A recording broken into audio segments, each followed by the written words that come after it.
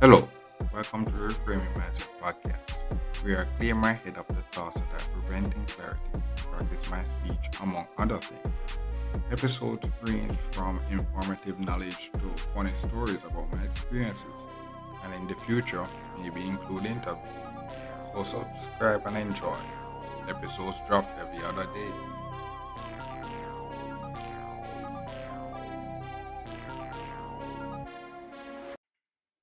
Okay, welcome back to Reframe Mindset Podcast. My name is Class This episode I talk about, you know, this new work. One of the good thing is that now less need to iron, less need to do that heavy ironing that I needed to do.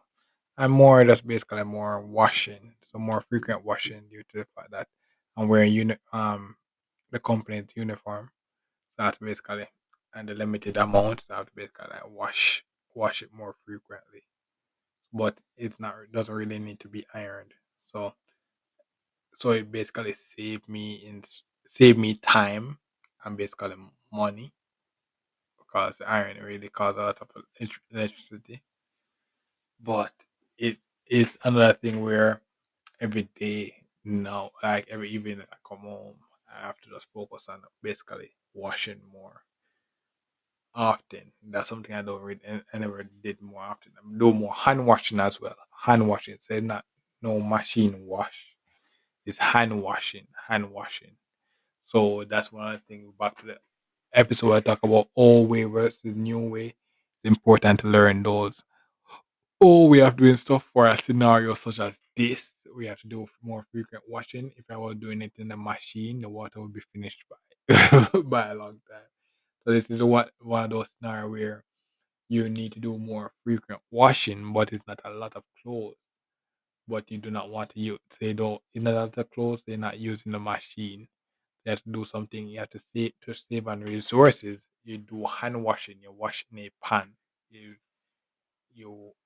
and that save you a lot of water resources. So if you're a homeowner not not rich enough to do like have that unlimited water thing, no. This is a good way to save. Learn hand washing techniques. And basically that will basically just give you um keep you until you maybe get enough of those work clothes to last maybe a week or two. Then you can actually do proper washing. Yeah, but now I'm just basically doing proper, just basic hand washing stuff. So yeah, so it is. To me, it's a better trade off for me. Better trade off for me. One thing is that I'm recording now on a day off, but this is actually my first day off. I started working from I started doing the underjob training. I basically worked for like 8 days straight. Because what happened was that the first week you're working all from like up until Saturday. And then what happens now is that the next week you get your roster for the week. So this new week I'm basically being on a team. And what happened was that this new week I was working Sunday, Monday, Tuesday, and now I'm on my day off. So it's like one of those things where it was just a bad schedule, bad schedule. But gladly for me, I'm just taking these day off to just basically get myself together so I could just be back ahead of the game. Be back ahead of the game so that I'm more fresh going to secure my spot. So I say you have to use your day off very effectively. And that's the key to reach ahead. You have to use the day off effectively. And having the ability to record this podcast and the day offs and not needing to iron. I don't need to iron as much as that really gave me a lot of time. But I did have some clothes that I actually ironed before. I just keep them there just for a various occasion that I may need to actually go. I can just basically put on iron and go there. hmm But yeah, I'm glad for that. Glad for that. So this new work will basically save me. So I'm basically taking less pay, but ideally I should be saving more. That's that should be, and that's a compound. That's a compound interest of you putting the individual effort for it.